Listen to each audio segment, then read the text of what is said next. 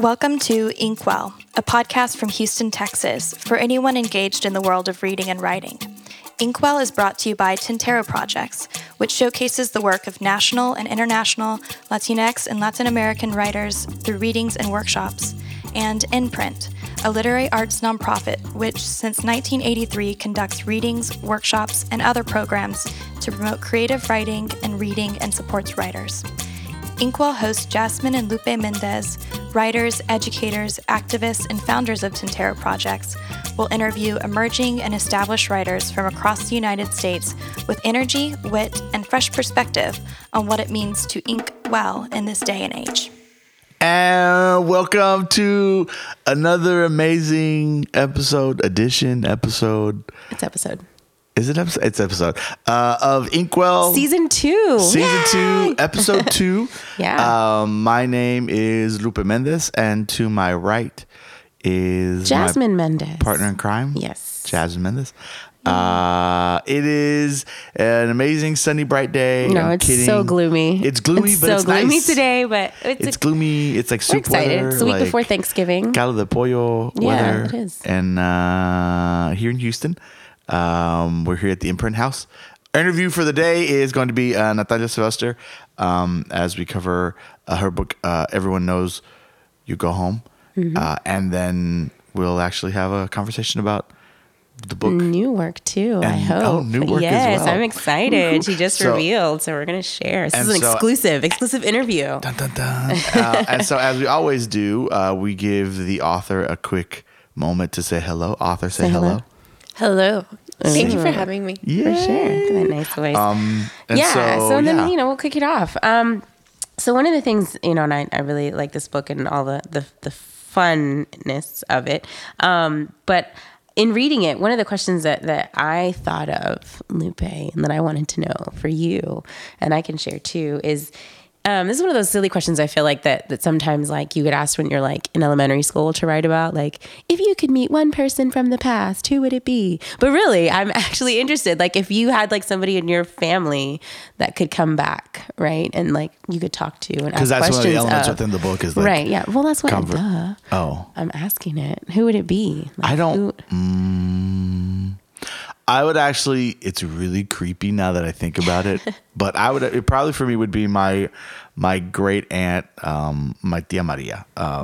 She would. So my grandmother passed away well before I was ever thought of. My mother was, I think, a preteen when she passed away. And so my maternal family, the De La Fuentes, adopted my mom, her sister, and her brother. And so my tia Maria was the matriarch, like the sister to Guadalupe de la Fuente, my grandmother. But tia Maria, so in San Benito, Texas, in the valley, 306 Dick Dowling is her address. Why My are you cousin calling lives her in out that like house. that? No, because that's like the house I could like find. It's the only other house I can actually find without like having to Google, like use Google Maps. But so her house, it's a shotgun house, and she just always had like an old school country station playing, and Hank Williams Sr. would be playing. And now, like, if she were to like to appear at my house and Hey Good Looking would come on the radio, I would freak the hell out and like run out the house. But yeah, like I would have a conversation with my aunt. Actually, like I just was able to find out recently that somewhere in our family line in that time span between like the 1920s through the 40s, we had family that during Operation Wetback had been like thrown onto trains and then transported to Mexico who were U.S. citizens. Yeah. And so I didn't know about that particular part of history. So if there was something to talk about with my tia Maria, it would actually be like that. And then what was life like for her as a kid growing up in the valley, and what did the border look like? Yeah. And does it look like the hot mess that it is right now? Who knows? Yeah. I think I would. I'd want my maternal grandfather to come back because he's the only grandparent that I never actually got to meet as like a conscious adult or person. Right. Yeah. My other grandparents two of whom passed just this past year. So I only have one living grandparent left. I knew, right, like as a teen, as a young adult, as a person. But my maternal grandfather, he died when I was like 3, maybe. I was really young.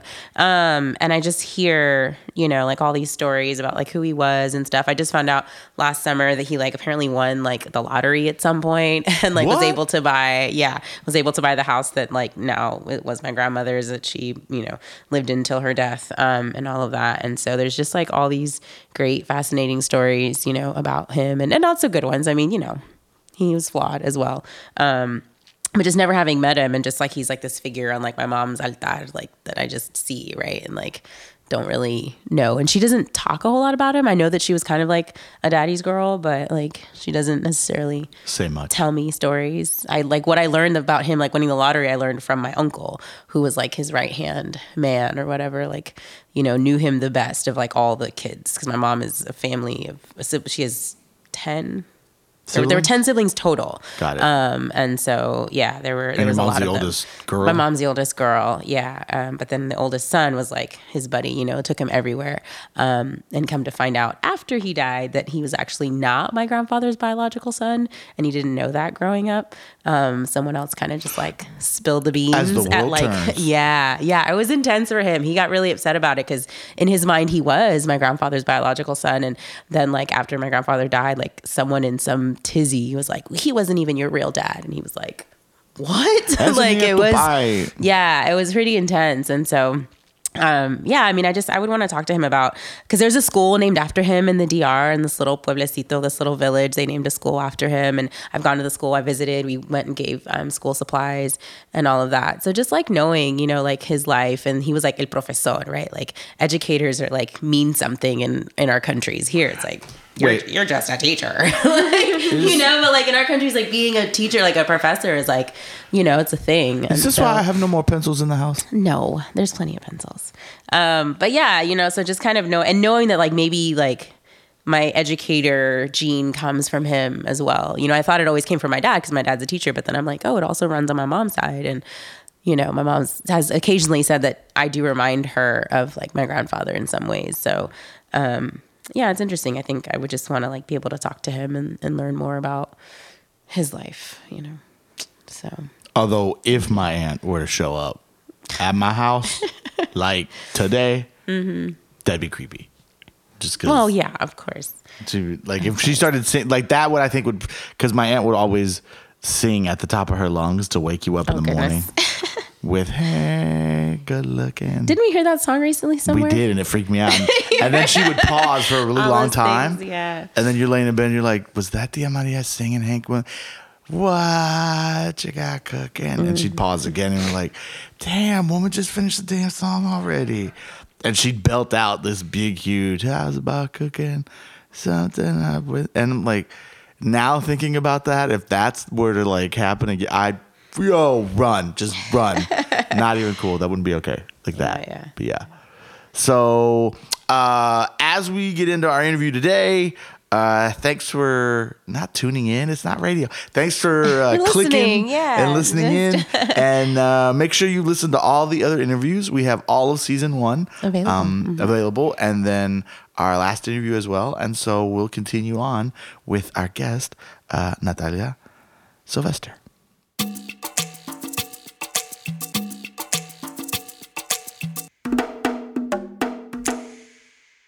And we're back. We are back. So our author today is Natalia Sylvester, and she has become a dear friend and writing colleague. I never know what to like call my writing buddies. It's like if I put them down as a reference or people ask, I'm like, colleague, but we don't really like work together. I don't really know kind of what this is. But she's become just a great friend and a great person to know. We've done several readings together.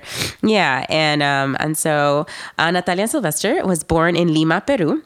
And she came to the U.S. at age 4, grew up in Florida and the Rio Grande Valley in Texas. She received a BA in creative writing from the University of Miami, is a faculty member of the low-res MFA program at Regis University, and now works as a freelance writer here in Texas.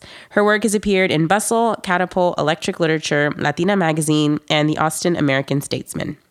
Her first novel, Chasing the Sun, was named the best debut book of 2014 by Latinidad. Her latest novel, Everyone Knows You Go Home, won an International Latino Book Award and has been named a Best Book of 2018 by Real Simple magazine. She also has a very active Instagram presence, which you should follow her on, because I'm always excited to follow her on Instagram and inspired by her fashion choices and her workouts. So we live full lives as writers. It's not just about the writing. We are allowed to be beautiful and fit and all of those things. So she does all of that. She's an inspiration to me and many other Latinas all around, and just women in general, I believe. So welcome. Thank you so much. Thank you. Yes. So yeah, we usually ask our writers to just read a little excerpt from their book, if you will, and then we'll just, have a conversation. Absolutely. Yeah, I'm happy to. It's funny. I was just thinking, so I think we've done 3 events together now. Yeah. So there's this one part of me that's like, oh, poor Jasmine. She has to hear me read the same thing over again. So block her out, and you can just read it to Lupe. Read it to Josh. We'll just sit here. I'll read the opening scene. So this is chapter 1, November 2nd, 2012, The Big Day.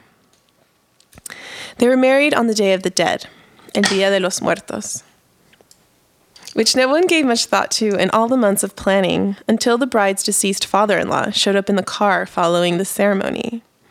He manifested behind the wheel, then stretched his arm over the back of the passenger seat as he turned to face Martin and Isabel. "Beautiful ceremony, mijo," he said. The couple's smiles froze. It seemed to take an eternity for either of them to speak, and when they did, they had little more than mumbles. Her whole life, Isabel had heard stories about spirits who spent this one day of the year with family. As a child, she had built altars for her great-grandparents, vibrant tributes made out of open shoeboxes adorned with paper flowers and pictures of religious figures that looked a lot like the dioramas she'd created in grade school. In her teens, her family congregated around her great-aunt's grave to clean it. One year, her mother even brought a battery-operated vacuum for the stone. "Today, we remember our dead," her mother always said. "We honor them." Martin's father looked more frazzled than dead, as if he was running late because he had been caught in traffic. Isabel looked to her new husband for guidance and was shocked to realize he seemed annoyed. Not afraid, because honestly her father-in-law looked harmless, just like in the few pictures she had seen of him. No, Martin looked like he had simply bitten into a pepper that was hotter than anticipated. "Did you know this would happen?" she said. "No, but it's typical of him. Typical. Only someone so shameless would show up to a wedding uninvited." "Martin, please." She hadn't expected him to be so rude. She hadn't expected any of this at all. But her instincts to remain polite and respect her elders were deeply ingrained, even more than her assumptions about life and death, apparently. And so her efforts to understand the situation were quickly overridden by her desire to make everybody feel comfortable. It was the first time she had met her father-in-law. She smoothed her white dress, which was bulging into every inch of the seat, and straightened her veil over her shoulders. "Aren't you going to introduce us?" The old man sat quietly, waiting. "I'm not talking to him," Martin said. "Martin, you can't be serious." At this, her father-in-law smiled and leaned toward her through the small space that separated the front and back of the white Rolls-Royce that they had rented. "Oh, he is, I promise you. That kind of stubbornness runs deep in our blood. Isabel, I'm Omar, though I hope they've at least told you my name." "Of course," she said. "Encantada." In ordinary circumstances, she would have leaned in to kiss him, hug him even. But these were not ordinary circumstances. She didn't know what laws governed the dead. Could they touch, feel, hold? Omar seemed as if he might shift the car out of park any moment now. Instead, he placed his hand over hers, and she felt not a solid touch, but a vibrant warmth, like gentle electricity. Her eyes lit up, but Martin scoffed and turned away. "Omar," she said, letting his name empty her lungs. "Will you be joining us for the reception?" What a foolish thing to say. "You're very kind to ask, Isabel. Thank you." He stepped out of the still open door of the car and began walking toward the church gardens. Neither Isabel nor Martin attempted to follow. She didn't know how, but she knew she wouldn't see him as she and Martin shared their first dance or cut their wedding cake. The whole evening, she didn't have to glance over her shoulder to see if her father-in-law had arrived. And because the last thing she wanted to do was upset her new husband, she acted like it never happened. But she couldn't fall asleep on their wedding night. The newlyweds made love distractedly, as if the act were nothing new, and of course for them it wasn't.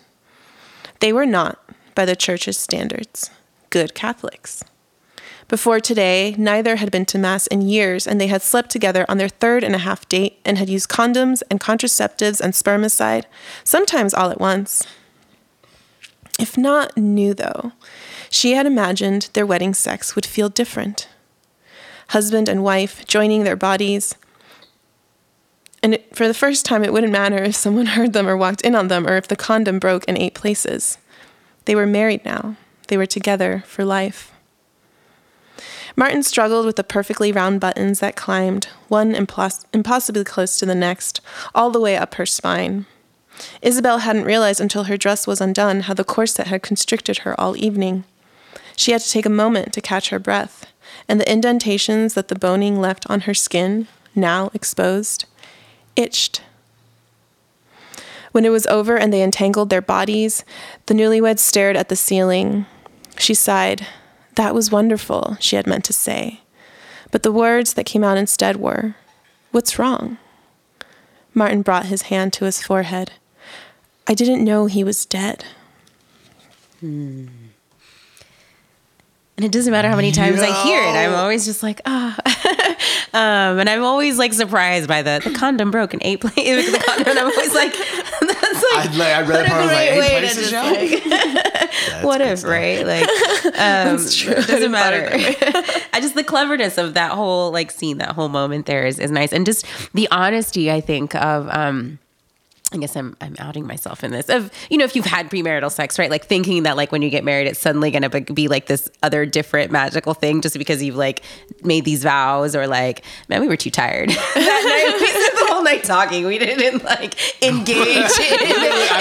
We did not consummate the marriage till like 3 days later. So it was the funny part, yes, like entirely like we got in the room and we were like, yeah. And there was like crap all over the hotel bed because my bridesmaids had gotten ready in that room, that hotel room that we were going to like use that night. And my room, the DJ and the photographer ended up having to crash in that room with like 2 other people. So it was just, so we got to the hotel room and just like wiped everything off the bed and we're like, and we took off each other's clothes and I was and like, just lied there and talked. I'm tired. Then we talked about everything that like went wrong with the wedding and then everything that like was great. Who was that lady at that other table? Anyway, it's not about us. So that's amazing. I love that honesty. Yeah, but just that scene, just like that moment. And so, like I'm always fascinated because I'm not yet, I am toying with it, but I'm not yet a fiction writer. And so I'm always interested in how fiction writers sort of create these worlds. And can you kind of tell us a little bit? I mean, I've heard some just in our readings of kind of the thoughts and the questions that led you to sort of creating this world and this story. But can you kind of share a little bit of what that process was like for you? Or Yeah. So I think since we have some time, I'll share like the longer part of it. But I started this book in November of 2013, and I actually started writing it on November 1st. And the reason that happened is because 2 days before, like my first novel had already sold and it was in production. And in the meantime, my agent had sent a novel that I'd written previously that hadn't sold to my publisher in hopes that would become my second book. And they had gotten back to us on October 30th and been like, meh. They were just not interested in it. Yeah. And I had such like high hopes for that book and it didn't work out. And I was just so down about it. And I started thinking like, oh my God, so what? I have to write like a new book. And it just felt like this gargantuan task. Yeah. But I had kind of known from past experiences that the one way that I get through the hard parts of writing is just to keep writing. So I thought like, let me see what my next book is going to be and let me think about it. And so my anniversary was coming up. Dia de los Muertos was coming up because my husband and I were married on Dia de los Muertos. And And also NaNoWriMo was coming up. Right, yeah. Which is not anything I've ever done. And it's one of those things, like for example, I always equate it to running because I hate running.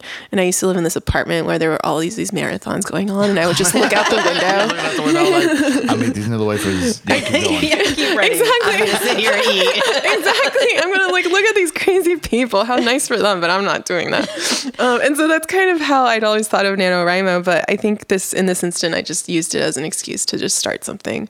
Yeah. And for those who don't know, NaNoWriMo is the National Writing Month in November, and you have to write a certain amount of words every single day in the hopes, or like believing that you're going to create a novel, right? Like in a month. Yeah, exactly. Yeah. Which, at least for me, it's just it doesn't happen. Well, it's even like April is Poetry Month, and they want you to write a poem a day, and like that to me is like obnoxious. God. Like I can't. My hand just hurts thinking about it. Yeah, no. I write haiku. I wrote haikus one year, but anyway. I love that. I think I could try that. Yeah, haiku every day. Handle a haiku a day, but yeah. No, but that's kind of what I did. I mean, like, November 1st, I went to the library, and I had this idea. I was like, oh, okay, yeah, maybe I was really more interested in exploring the relationship that would develop over the years as Ahmad visits every anniversary. But what I didn't know as I was writing it was that he would not necessarily be welcomed by his own family, and that Isabel would be the only one who would speak to him. So that was kind of fun because I'm very much a writer, and usually nothing makes it through in previous drafts that I originally wrote. But the first line of this book ended up being the first thing I wrote. And this first scene is pretty like, I mean, yeah, you tinker with things, but it was the first thing that I wrote with this story. And I remember being surprised, and like, cause my first novel, Chasing the Sun, is really a lot darker and heavier. And I was I felt really excited to suddenly have humor in this book. Yeah, it does. It has a lot of that. So which I find difficult to write, but that's, I do too. Yeah. So, but that was all Omar. Like that was all his character. And so, and did you find yourself kind of, like you said, right, like in revision, and I've heard fiction writers say this before, that like the characters kind of like take a life of their own, right? Like they kind of just, things happen that you don't expect, and they guide you, right? In a way, like, is that, I feel like I shouldn't either. I mean, yes and no, but at the same time, I kind of hate it when people say that. Yeah, I'm glad like, you said that, because I'm always kind of like, what does this even mean? I don't... I'm like, really? I don't know. I have to like pull my characters out of their like comfort zone and just be like, please talk to me. But I don't know. I do. It's work. It's really work. I try to have, there's been very few instances where I feel like, oh, this just came to me. And when it does, it feels like the exception rather than the rule. And it feels like some crazy miracle, but I don't expect it to be that way every time. Yeah. And actually, I almost question it when it is, because I almost, like, to me, writing is so hard that I feel like if it's not hard enough, I feel like maybe I'm not doing it right. Like, have I not put in the work? Yeah. And so I'll like make myself go deeper and go back and question it. Do you find the like all the pieces that make up the book itself, did the book develop in a real chronological, like, then this, then this, then this? Yeah, because I know it's like it goes like past, present, past, because it right? keeps flipping through, like which is an awesome read. But did like nuggets of whatever the story becomes like occur at different points? Like, did you like map it out, outline? Like, I'm so fascinated. Like, what did it look like? Process. Or like, just in writing other stuff too. Like, sometimes I'll do laundry, and it's like, oh, maybe I should go with that. On the few times I've actually written a fiction piece, so like, writing a full-on book scares the living shit out of me. So like, what does that look like in terms of like putting all of that together? Like, it's still super scary. But no, I, in the first draft, I started writing it in this back and forth way. So like the way you would see chapter 1, then I would switch to chapter 2 and another timeline. And it just didn't work because I couldn't get deep enough into the story because I was like, just pulling myself out of it, Right. So I ended up giving pretty much setting aside the present day story and then going back from the beginning of the 1980s timeline and just writing that story from the beginning to end. And then when I finished that, I wrote the present day story from beginning to end. With the exception of a few, there was one point in the past story where I got stuck like in the middle because the middle for me is so hard. And I was listening to this podcast in which one of the writers suggested writing the last scene of a book when you feel stuck in the middle. Yeah, I've heard about that. Yeah. It worked really well. Work? Oh, it worked. It totally did. But with this, I really, I only ended up like kind of weaving things in later. But And did you sort of like know the end already, like going in, or did it just kind of? Yeah, like, I didn't. Okay. No, That's that was the exciting. cool That's thing scary. about that was the cool thing about writing the end of the book, because it was really more like write the ending you want to get to, but and it almost surprised me. Like I was like, oh, I didn't realize that was where I was hoping this would go, and so now I had to figure out how to get there. And that was really cool. But then another thing I did with this book, because I often journal. I don't always write right away on the computer. Sometimes when I get stuck, like I'll try all sorts of things. Like sometimes I'll try writing in Spanish first, and and then the other thing that I think that I did a lot is I always carried like Post-it notes everywhere, and so sometimes like a line would come to me, and I would just make sure to write it down, because in the past I'm always like, oh, I'll write that down, and then I forget it. Like, what the hell was that thing? And then like an hour later, you're like, dang it, what was it with that great line that I had? Yes. Yeah. So like how many, like in a day, how many Post-it notes did you collect? I don't know, probably not a huge amount, maybe just a few, but like over the course of the book, like I mean, I eventually had a whole table full of them, and so when I would sit down to write, I would just look at the table and just see like, okay, which one is kind of speaking to me, and sometimes it would just be an image, like it wouldn't even be like a plot point. It would be or even maybe it'd be a line of dialogue, something someone says, and I just pluck it and be like, okay, let's write this scene. Write the scene there. See where it goes. Dope. That's good to know. Awesome. I'm taking all these notes. This is like a mini fiction piecemeal. workshop No, for me. I'm like, what does Natalia do? I'm going to do the same. As I try to write. Because that's also one of those like translatable concepts between both fiction and poetry. Like, yeah, I was going to say that's a very logistically, poetic like, thing to do, I feel like. putting those pieces together is also like the poetry mind, like poetically, like how you can create just from the single image or a dialogue or a phrase or two, and then go from there. So I think. Oh no, go ahead. Oh no, I was just gonna say I think it's one thing that helped me to see my characters as like real people rather than as plot devices. So just to start from a place of like, oh, here's this random thing Elda said once, and I don't know where or how, but in what context. But let me explore that rather than sit down and be like, this is a scene where Elda goes through XYZ, and it's more plot focused than it is just character focused. And I know you're really big on that. A lot of that we've talked about in a lot of the readings that we've shared together is this idea of the humanity, right? Of our gente, of our people of color, of the characters in your book, of yourself. This idea that we're not don't see us just as human because we suffer and because we go through tragedy, right? But because we live ordinary, everyday lives and lived experiences, right? Can you talk a little bit about that? Like why? I mean, I know why, but why you're so passionate about not just the humanity based on our trauma, but the humanity of like our joy and just our successes in our everyday lives, right? Right. No, yeah, I think because I think it's such an interesting thing that we assign to a writer when we say like, oh, this book humanizes, immigrants, or it humanizes, like any marginalized person, right? And I just think it's really. It's a messed up thing to say that someone has the power to humanize you, because by the same token, then you're saying that you've already given them the power to dehumanize them and to not see them as human. So I don't think that and as writers, I feel like we have like this immense privilege to tell stories, but I don't see. I would never assign myself that role of being like, I'm giving these characters their humanity, because to me they're already human, and that's how we should be seeing people, period. Even without knowing fully their stories. Like if this idea of when we talk about characters, whether they're likable, whether they're relatable, or even when we talk about reading as an act of empathy, there's something interesting in that.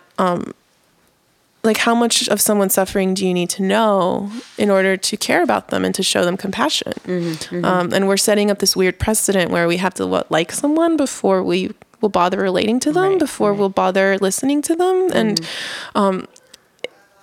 And when you look at even just like, well, whose voices get heard the most and whose voices are we giving a platform to, it's always those who are most in power. Even just in the media, which stories get told, which stories get the most attention, I've always been far more interested in like, well, who are we not hearing and why? And that's the most important part. It's not like they don't have voices. It's just that we're not listening. Right. So I kind of try to approach the writing in that way of like, let's dismantle some of these structures and power, even in the way we tell stories, because we talk about like, who's your main character? Who is the one that's most proactive? And so again, you're talking again about power. Like, who's the person in the story that has the most power? And so are you assigning that story then to those who are, it just becomes this horrible cycle, right? And so, and I know when this book was getting shopped around, when there were a few editors who had said, like, we really like this story, we want to publish it, but we think some of the more everyday scenes of these characters seem to slow down the pace of the novel, and can we get rid of them? And I told my agent, I was like, that's so interesting, because if this were written by a white man, then those everyday scenes would just be considered these universal scenes about the human condition. And I'm like, they would even like probably get applauded, be like, that's such a masterful scene of her washing the dishes. Like, it was so beautifully well done. And it was like, okay, right. I've seen that happen, right? Like the way she hung the laundry on, outside, and the, blew in the wind, like people, like other writers get like, that's such a beautiful moment. It's so human, and it's so, like normal. You made the normal beautiful. And like, then they're telling you like, oh, but it slows it down. It's too, and then we just get asked to perform our pain. Right. And to not, like, as if that's the only thing that's worth seeing in our experiences. And so it's not something that, I think it's something that needs to be pushed back on. There's, and in looking at like what's highlighted and what isn't highlighted in terms of performing the pain pieces, but then also looking at like, one of the things that I loved about the book, the snippets and the way language and the bilingualism within the language in the book were used. Like, it's always, like, early on learning ways to structure how to be bilingual in work, I always was stuck with the idea of, is my understanding of language and the way that I put it out there, is it too regional? Is it too... Like, I know for a fact that as I'm writing Spanish into my work, none of it's academic. So it's like de la calle completely. But so as I'm reading the book, I was like, you like, y la loca, blah, blah, blah. And I was like, yes, I get that. That's dope. So do you at all struggle with those moments in which you're like, do I pick a piece? Do I figure out like which words am I going to switch in English or Spanish? Does something just come out and you're writing for like a page and then you've got to translate? So like, how do you navigate with the use of language, and how does that work for you? Usually it's been really, mostly it's how I hear them, because I mean, I'm sure, the way we code switch, it's all like just, there's certain words that just come out in Spanish and certain words that just come out in English. And so that's how I hear them. And especially, and it's interesting that you bring up the academic thing, because Spanish was my first language. And then, came here when I was 4, I learned English right away in kindergarten, and then my whole education has been in English. Right. So there's definitely, I have, my mom and my dad were very adamant about my sister and I not forgetting our Spanish. And so, but I'm not as, I'm fluent in Spanish, of course. I know what you're going to say. I know, because I'm the same way. It's like if you go to an academic conference in Spanish, you're kind of like, I don't know the word for decolonization in Spanish. Like, or you kind of do, but you get stuck and like you can't. Oh, it would be terrible. Like that level of like. You can't be as articulate like in an academic, like, right, like way as you are in English, because your education is all in English, your degree is all in English, you write in English, and so but it goes both ways, because there's certain things that only come out in Spanish, and those are more things like, for me, they end up being things that have to do with home and family and safety, like everyday, and like everyday objects. Like I remember the first time I tried to tell someone, like, can I please get like the cucharon? Like, what do you call that thing that you scoop the soup in? It's like, oh, a ladle. A ladle, what is that? Yes, that. Who says that? Just things like that. And so I don't know. I that's kind of how I, really it's only because that's the way it's heard. And I know, like, in my first book, the Spanish was italicized, which is something I still think about. I'm like, oh, I do too. How did I not know? I feel like we share a lot of the same Yes! experiences. 'Cause I should have pushed back more on that, and I didn't. Yeah. I didn't even like it was sadly it's not even something that occurred to me. Yeah, Like, yeah. because sometimes it takes someone like saying, hey, actually we don't need to be doing this, in order for it to open your eyes and be like, oh my God, yeah, why were we doing that in the first place? Right.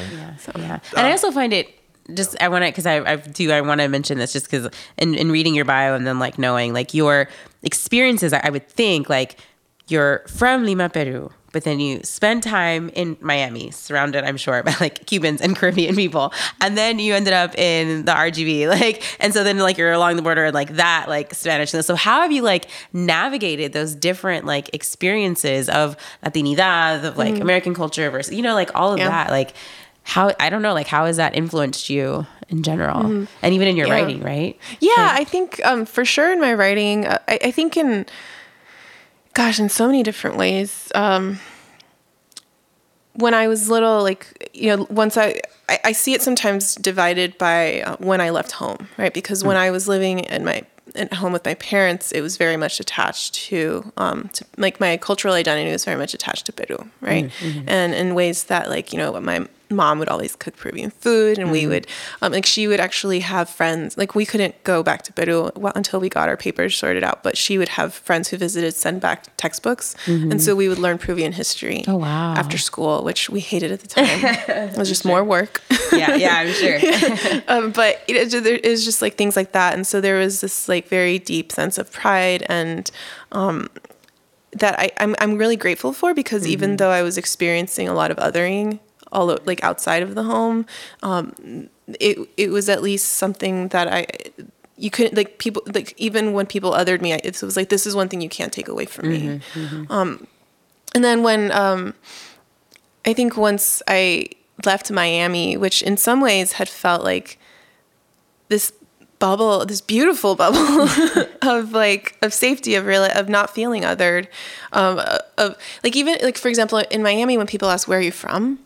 It's a different question than when people today ask me where I'm from. Like, when people ask me in Miami, it's more about connection. It's more like, oh, because your accent, like, you have a Peruvian accent, or oh, yo soy colombiano, so we're neighbors, and it's like this celebration, you know. And so I think when I left Miami and I realized, like, oh gosh, like I'd never. I mean, in this is such a complicated question. I'm sorry, I'm like stumbling over it. And feel free to edit any of my bumblingness. Yeah. Because on the other hand, too, in media and culture, you're still seeing yourself not represented, right? So I think I had this like sense of like, oh, this is home, but it's also not like the reality of other places, and somehow that made it feel less valid. Like, even like the first short stories I wrote were like about white people, and this is like when I was like 6 or 7, you know. Wow, yeah. Because there's that sense of like, oh, they don't make stories about us, they don't write them, they don't make movies and stuff.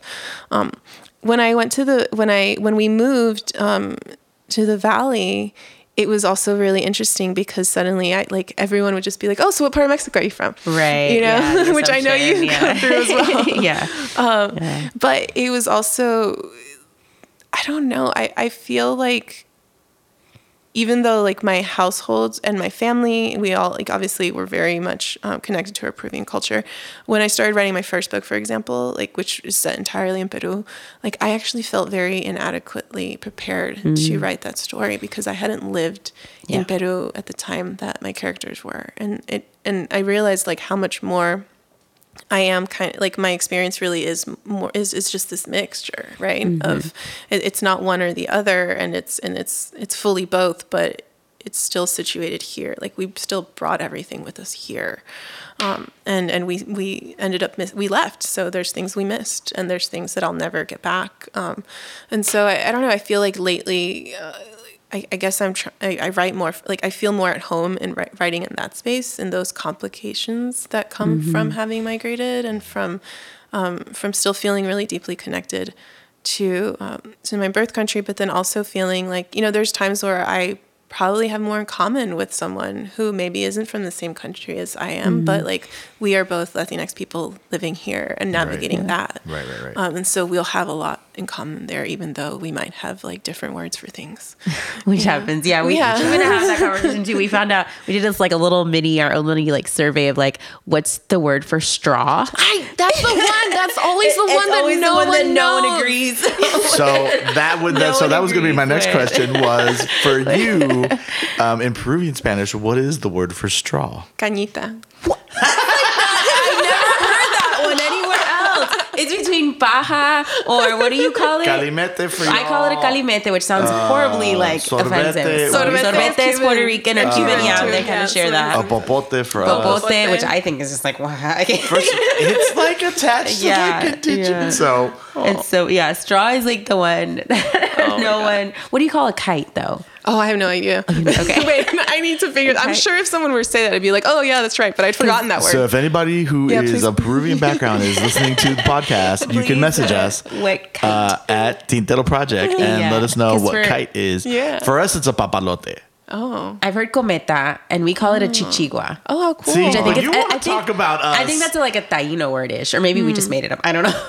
But it's like, so anyway, so language is a funny thing, right? Even in like, we say like for example, we say torta for cake, which of course for Mexicans it's and we don't sandwich. We don't use torta at all, really. But for us, so like y'all say pastel for cake, and for us, pastel or pastelito is the fried like meat pastry thing.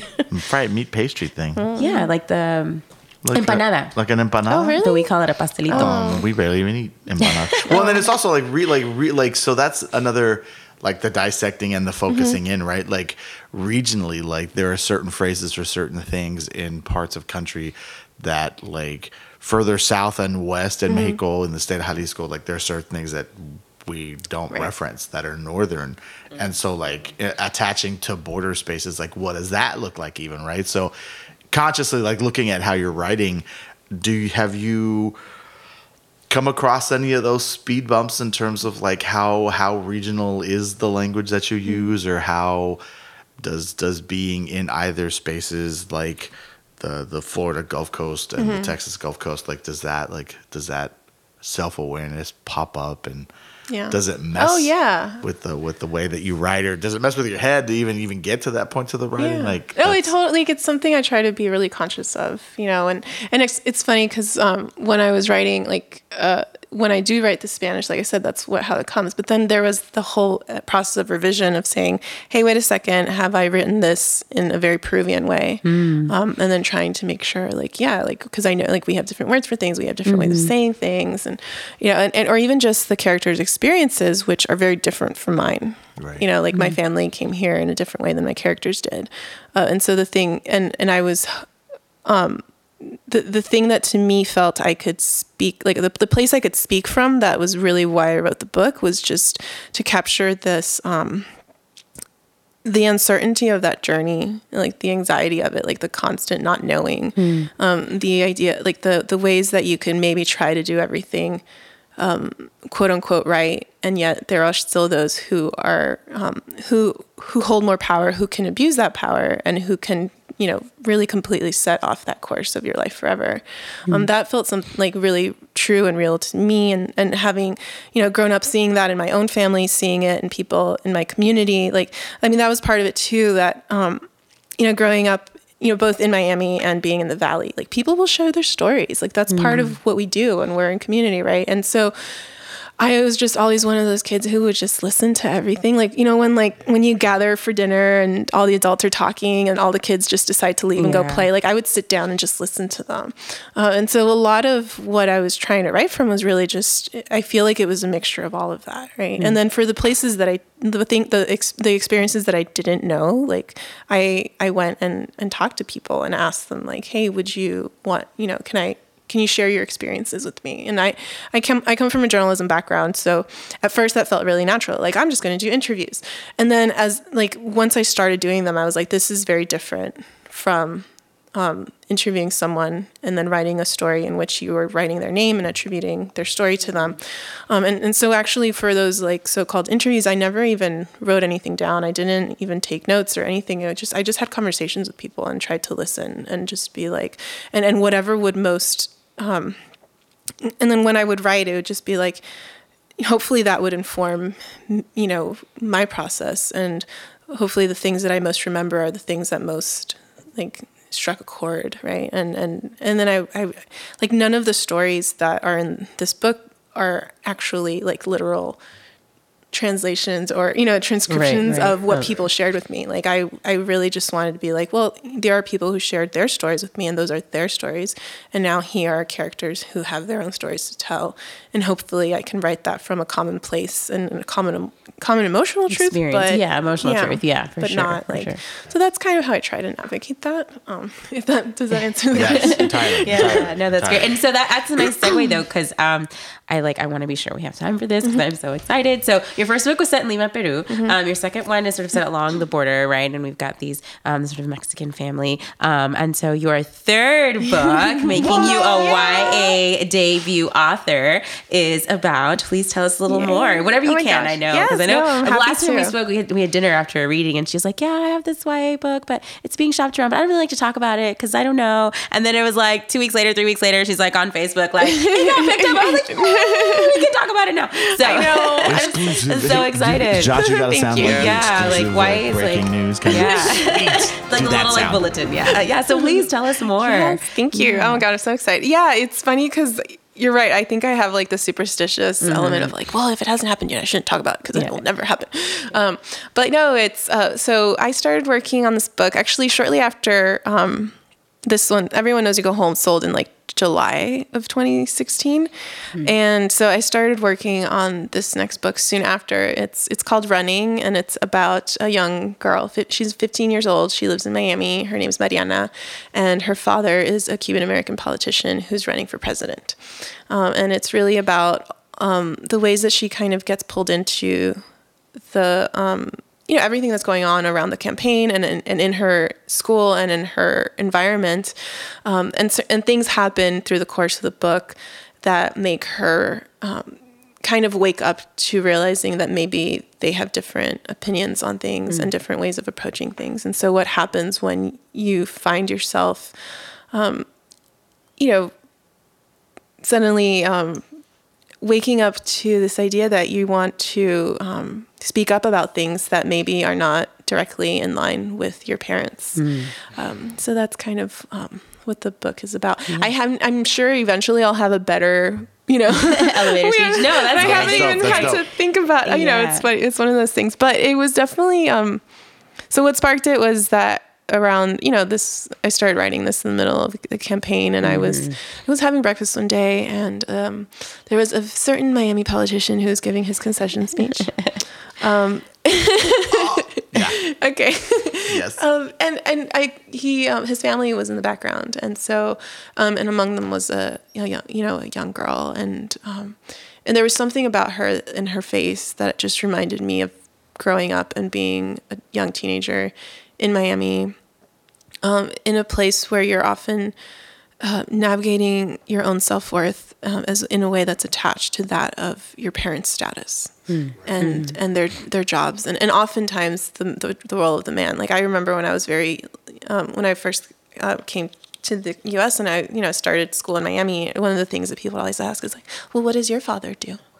And so it's just I wanted to really explore that, and what does that mean? And so that's kind of what like felt really true to me. And then just this idea of feeling, I'm kind of like embarrassed to say that I was not like as socially and even politically aware before everything happened. And so for me that's been a whole journey in and of itself. And I think Maddie in her own way has that awakening, but much earlier in her life. Yeah. So I feel like it's such a necessary book now in this time, right? Which I just want to punch people when they say that. But yeah, just, I mean, even because I feel like our young adults really are taking center stage and are like waking up more and being much more politically and socially active than I think maybe I was able to. I'll speak for myself, not anyone else at this table, but just because, when I was growing up in early 2000s and late 90s, like social media wasn't a thing. So we didn't necessarily have a voice. Like we didn't feel like we could really be active in any way. And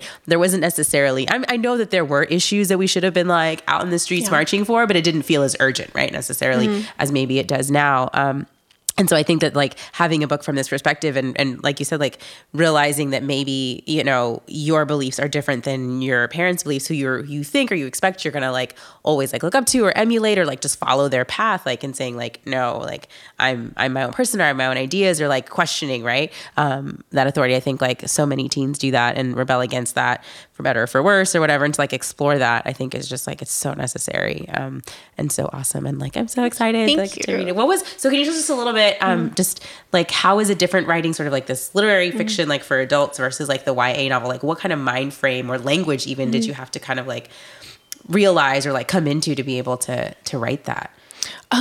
You know, it's funny because I started writing, like I didn't write it thinking like, oh, this is any particular category. Sure. It was really just the voice. Like I had this, and it's funny because I remember it very clearly. There's one morning I woke up and I was, you know, like you're still in sleep and I just started, and this never happens. Like I'm usually more of like a write on paper person, but I was just like, I started kind of going through this one scene in my head and it was really mostly voice driven. And it was first person, which I never write, which was really challenging for me.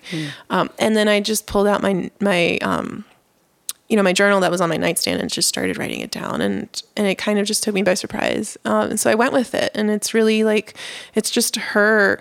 And it just starts with like this image of a mango tree in the backyard. And, you know, because like, it's just like, and so much of it has to do with the things that now that I no longer live in Miami, I can see that I took for granted. And I'm like, wait, you mean that not everyone has lychees and mangoes and bananas in their backyard? But yeah, no, it wasn't actually till I sent the first few, I think I maybe sent the first 30 pages or so to my agent. And she was like, oh, you know, you're writing YA, right? Nice. That's great. That's and I was like, that's cool. And the more I realized that, like, I actually, at that point, then I stepped back because I wasn't, like, I stepped back and wondered, that's true. Like, who am I writing this for? Like who, and like where, like when I think of who I was writing for, I think it's more the people like Maddie and like her peers, and that it's like the story is not for the adults in the book. And it's, and if they, you know, if adult people read it, like adult people, words, but you know, it was just, I realized, and so it was kind of cool. Like, it really made me become a little more aware of, when we're writing, like, who is it we're writing for, and what are the gazes that we're assuming are already on there. Yeah. So I'm also so excited because I'm such a fan of you and your work in general that I think like all teenage girls need to know who you are, and so I'm excited that they'll be able to experience like your work. So when does this book debut drop? I think it's so far slated for spring 2020. I don't know when exactly, but it's And who's the publisher? Clarion. Nice. Oh. Yeah. One of the timeless qualities I think that like YA does is very differently from like Jasmine's experience. So when I was in high school, like I can say for myself that there was a lot of political hoopla, but it was the 90s. And so like there was so much upheaval occurring that there was always something to like look for. You might not be able to figure out a protest, but like voting was like on everybody's mind. And so even teaching high school now and working with the kids, like, so that's going back to my class and be like, hey, this book comes out, get it together, you got to get it. Because that mindset, like the conversations I remember having as a teen are the conversations that I'm hearing these kids have. And so I'm very much like, okay, we're doing something, right? So cool. Yay for the book. That's awesome. You. And there's that timeless quality. Like, I think that's an enduring thing that YA is able to put out there. So yay for the book entirely. And I feel like a lot more adults are really into YA as well lately. That's like, also I true. don't know why, but I feel like everyone's like devouring. Like the more people I talk to, they're just like, I love YA books. And I'm like, why have I not really gotten more into this genre myself? You know, like, I don't know. I feel like it's accessible. It's like, I feel like we all, regardless of how old we get, we relate and remember those teen years, right? And like how formative they were. But I think it's also soothing. I think it's like self-care is like being able to do that. It's for the same reason I think that like you have adults that will like bounce out and go watch a Disney film just because there's a warmth to the writing that has a different take that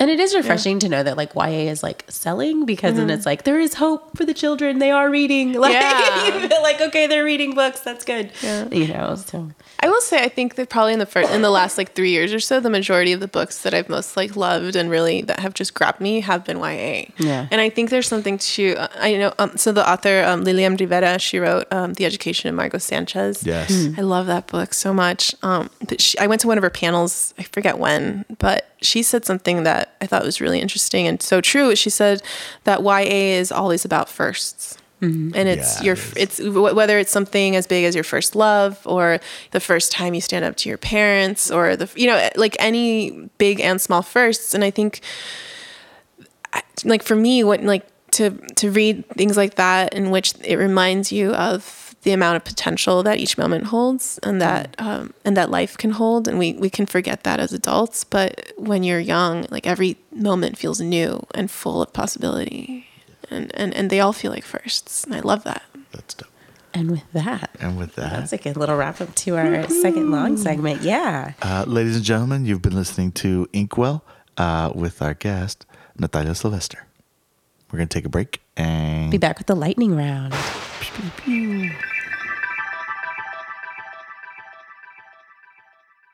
And we're back to the third part segment thing category. Third segment.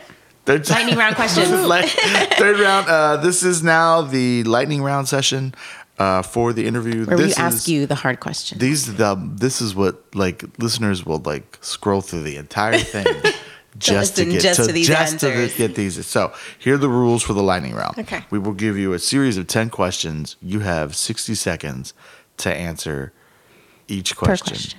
Which I think is a long time, but I would say 30, but then I don't want people 30 freaking out and be like, oh my God, there's not enough time. that's the point. It's like just whatever first comes to mind. Okay, well, you're now. We'll do 45 seconds. We'll compromise with you for this one. Yeah.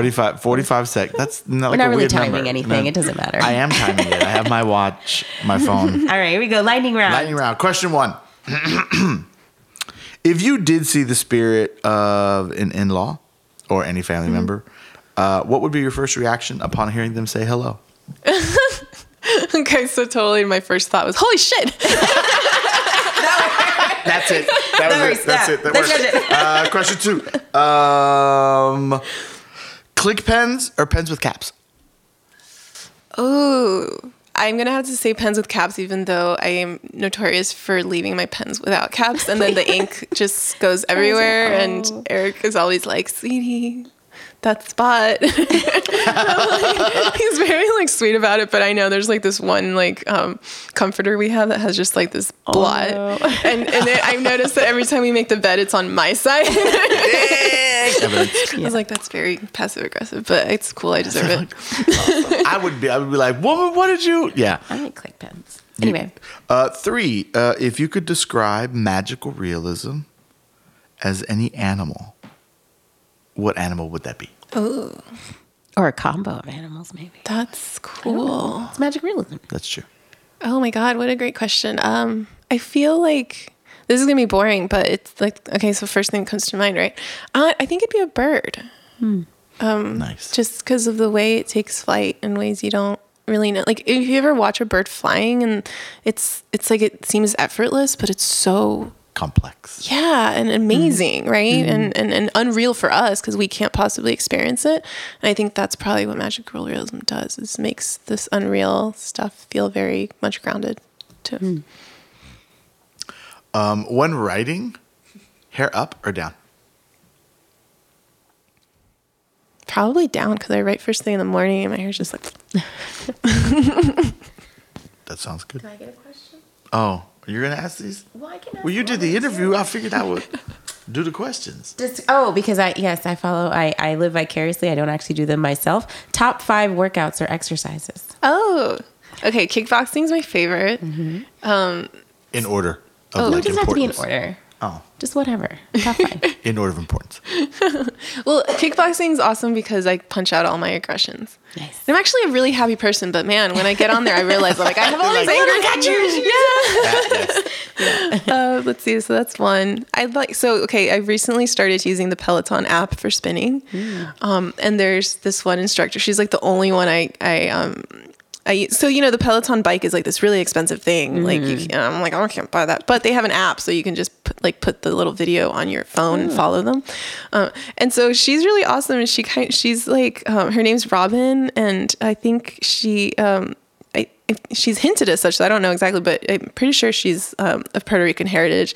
And she's like, it's like if JLo were guiding you through a workout. Shout out to Robin.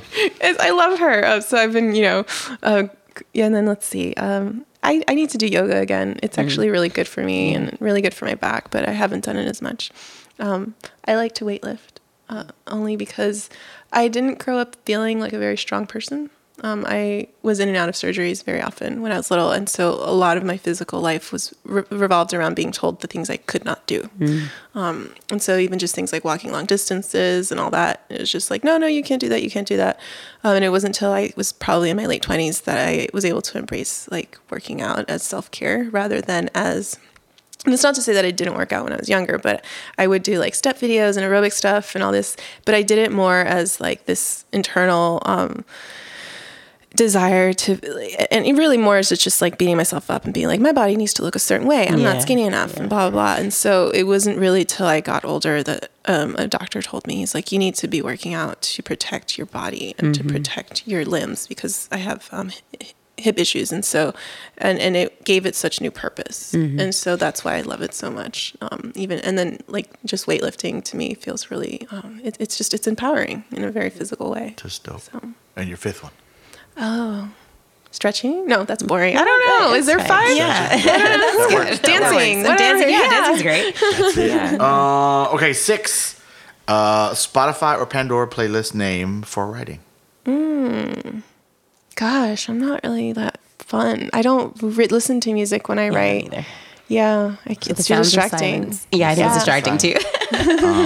And then Spotify or Pandora playlist for working out.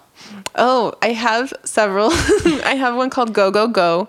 I have one that's like that was actually just one that was already created, and I think it was like Latino workout. It's really fun. It has like and also, oh my gosh, why can't I remember her name now? That something K. What's her name? I love her so much. But anyways, just a lot of artists that like who I realize I've listened to all my life, not really knowing like more of their stuff. Oh my God, a lot of Pitbull. Like I think there should be a whole playlist of just Pitbull saying dale, dale for like 50 minutes. I'm glad I'm not the only person who's like, he's my guilty pleasure. Like people always, I'm like, I really love Pitbull. And then I like hide my head in shame. Pleasure? But I'm like, what? Yes, I love Pitbull. Oh, and then I saw his like E! True Hollywood Story one time and I was like, I really, okay, I respect you now. Because at first I was kind of like, but then I saw his Hollywood and I was like, the struggle is real. Yes. I love Pitbull. It's like, he's worked really hard. When did you see E? We don't even have cable. That was like years ago. He's super charming. Yeah, and I'm just like, okay. Okay. Okay, so we're asking this because your husband's Cuban, right? Correct, yes. And she lived some time in Miami. So next question. I could have done the... Oh, I thought you know her husband. Well, wow. Calm down. Okay. So really decisive question. Yes. Cuban food or Peruvian food? Oh my gosh. Okay, can I do Peruvian food but Cuban bread? And pastries, because they have that shit down. Oh, can I say that? Yeah, okay. You can say that. I'm so used to doing like radio stuff. Fuck yes. Yes. Okay. Yes. Yeah, because I'm like, I will tell him all the time, I'm like, sweetie, you all know your pastries and your bread. There's just no topping that. So. Is there a particular dish? Peruvian wise. A Peruvian dish? I always go with lomo saltado at a restaurant. Like that'll be my first being. Like that's how I test if they have like legit food. Not authentic. Got it. Okay. Longest distance traveled for a reading? Driving, though. Driving. So this is a funny question. Probably like to Dallas, 3.5. Oh wait, well, okay. Did I drive or did someone? This anybody. is why it's kind of a trick question. You're in the car and you're going. So we went to McAllen, to the Valley, and so that was probably the longest. But my husband drove because I am notorious for falling asleep after like 2 hours in the car. And then recently, so Jasmine, you are like Jasmine. Exactly. Jasmine and I are just like we're always on the same page. Soul sisters. Well, yeah, I can't do more. But on my own, I drove to Dallas. I was so proud of myself. That's awesome. I know. Good job. Good job. I don't think she's not driven to Dallas by herself. No, Nope. I probably would have taken like the Greyhound and be like, I'm not doing that. I should put- I'll pay $30 and I'll take the just, Greyhound. I should just put chauffeur on my bio. You should. Well, there's a whole chapter in my book about you driving. So, that's a cute you know. chapter. And then the number 10 question, and this is the hardest question: the Florida Gulf Coast or the Texas Gulf Coast? Texas, because the beaches in Miami I've always gone to are not on the Gulf Coast. So, although I do have good memories of going to the Florida Gulf Coast, but mostly I have much better memories of, so when we lived in McAllen, we were always, every weekend we'd go to South Padre Island and then recently, now we go to Galveston sometimes and everything. And I love that you can just drive onto the sand. Yeah. I don't have memories of being able to do that on the Florida Gulf Coast, although I'm sure there's places, but I'll say the Texas Gulf Coast and then Miami beaches because it's not on the Gulf Coast, just the Atlantic. So see, I can this is totally like diplomatic of me right now. Perfect. That's great. That's awesome. This is great. So can you just tell us like anything that's coming up for you that you want the world to know about or where you're going to be next? And I don't know where I'm going to be next. great. I'm really excited because since it's the end of the year, Downtime. I'm going to just take some down. I have to edit my next book. Got it. yeah. So I'm excited to just get back to the writing and Well, then where be can home. people find you online? Yeah. In the meantime? My website is nataliasilvester.com and I am on Instagram and Twitter as Natalia Silv. I'm also on Facebook, but I don't use it's You such don't an use it as abandoned much. page. I feel bad, but yeah. So, folks, you've been listening to Inkwell, our interview with Natalia Sylvester. Author of Everybody Knows You Go Home. You need to pick that book up now, yesterday, always, for Christmas, for your birthday, for your girlfriend, your mama. And then be ready for the new book, Running. Yes, out of coming out in Clarion Press 2020. in hopefully. 2020. Also pick up Chasing the Sun, her first book. Yes, please support her work and always. And that's it for our second episode. We will Have some more authors lined up very soon, so look forward to that. and stay warm and eat plenty of soup. Thank you guys. Till next time. Bye. Thank you. Laters. Thank you for listening to Inkwell, a collaboration between Tintero Projects and Imprint in Houston, Texas, a city with a wellspring of literary activity. Inkwell is hosted by Jasmine and Lupe Mendez of Tintero Projects, produced by Kristen Flack, Rich Levy, and Krupa Parikh of Imprint, and recorded, engineered, and edited by Josh Walker with 150 Media House. Inkwell is made possible by a grant from the City of Houston through the Houston Arts Alliance and Imprint's other generous supporters. For more information, visit imprinthouston.org or tinteroprojects.wordpress.com. For feedback on this and future episodes, email inkwell@imprinthouston.org. We also invite listeners near and far to attend our readings and workshops. Until next time, keep reading and keep writing.